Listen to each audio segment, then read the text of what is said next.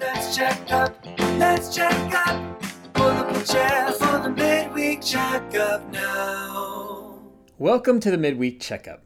My name is Bobby Gilles, and I'm joined by Lindsey Blair. This past Sunday, Pastor Jonah preached the gospel of God's cross from Genesis 3.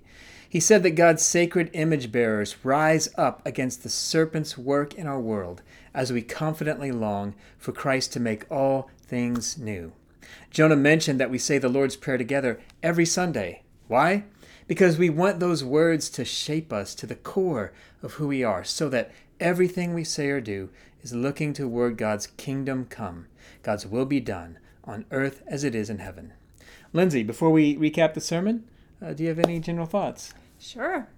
Jonah said we must become a people who learn to recognize how much bigger sin is than we currently do, and we must become a people who recognize the voice of the serpent more clearly than we do. Sin whispers long before it shouts, and I think many of us don't recognize it until it shouts or leaves a devastating path of destruction. Now, for anyone who missed the sermon or needs help remembering, let's do a quick recap. Let's.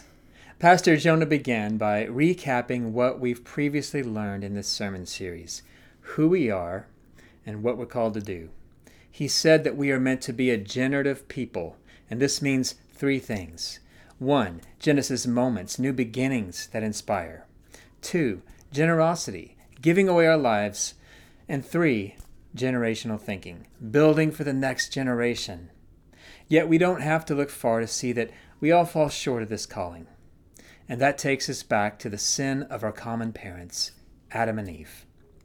The serpent came to Eve and cleverly twisted God's words. He set Eve up to feel safe with a question she could easily answer. Did God really say that you can't eat from any of his trees? From there, he doesn't just twist God's words, he twists God's character.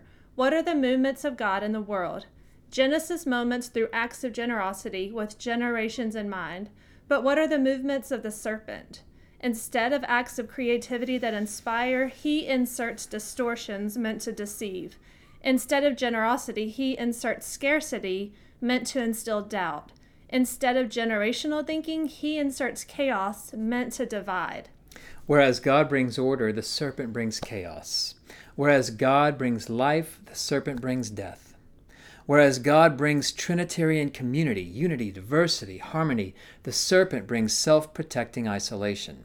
Sin distorts in order to deceive. What does this look like today? Well, is it wrong to desire safety or intimacy? No, but the parasite of sin distorts and deceives.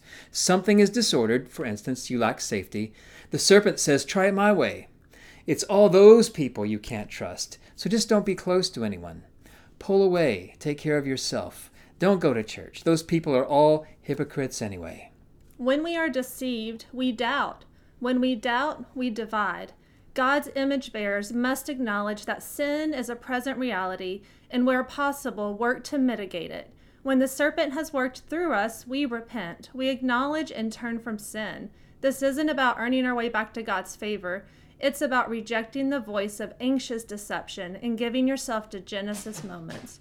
Reject your fearful hiding and give yourself to generosity. Reject your autonomous self-protection and build something for generations to come. We will either die with an unfinished kingdom in a world where sin is still at work, or Jesus will come back and make all things new. Whatever happens between now and the day we die, let's be a generative people, giving our lives away for the sake of Christ's kingdom. Amen. And this coming Sunday, join us for the end of this sermon series, where we look at the breathtaking promise of Jesus to make all things new. Join us and bring a friend.